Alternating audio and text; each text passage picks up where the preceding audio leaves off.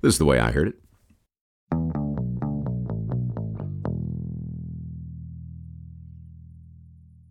Eric read the headline in the New York Times and shook his head.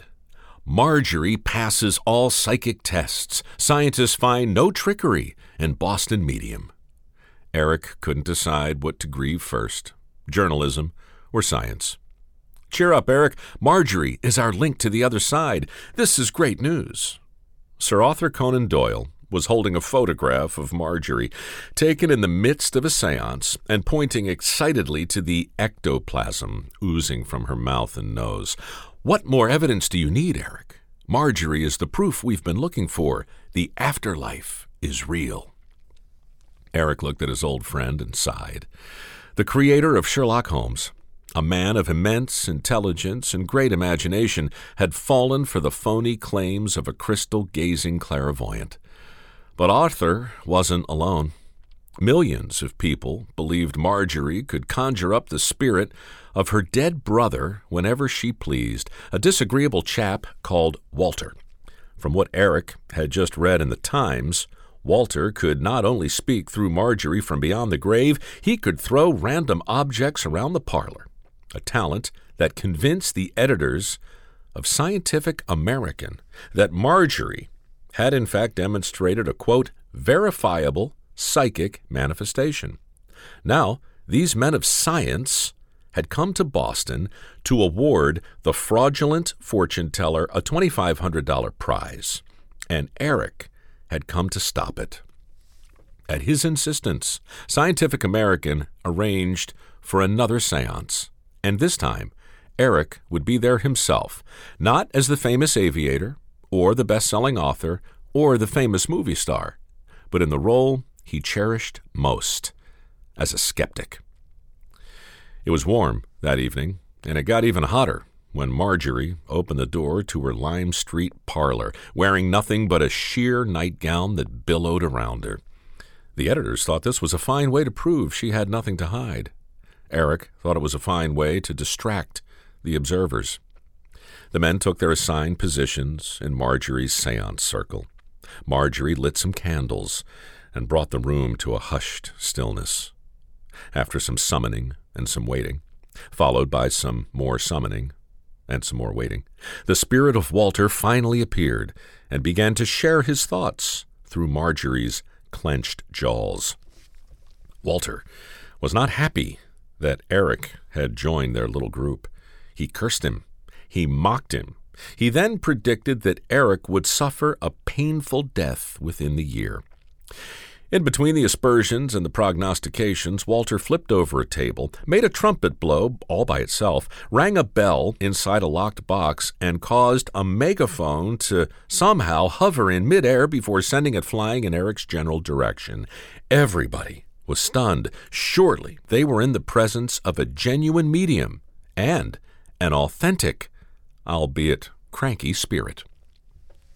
When the seance concluded, Eric thanked Marjorie for her hospitality and returned to his hotel.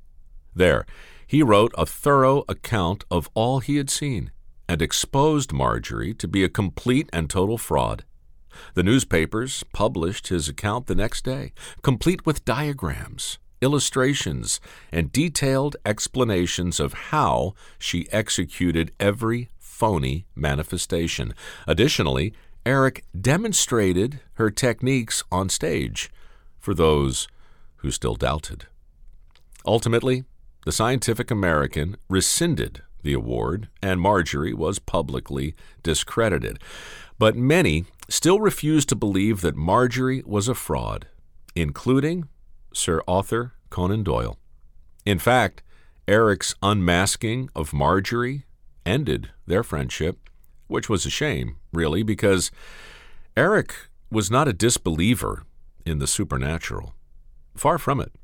It was the trickery he deplored, the deceit, a burning contempt for fraud that informed his entire career. Indeed, long before his name would appear on the Hollywood Walk of Fame, Eric attacked one of the greatest frauds of all time in a now famous book called The Unmasking of Robert Houdin. As a young man, Eric had read Houdin's memoir, and found a deep and profound inspiration. So when the time came to adopt his stage name, Eric looked to the name synonymous with integrity and bought a vowel. You see, in France, if you add an I to the end of someone's name, it means like that person. And Eric wanted nothing more than to be like Robert Houdin. But imagine his horror when Eric realized years later the memoir that inspired his entire career was in reality a work of total fiction. It's hard to sum up so much irony in just a few sentences, but allow me to try.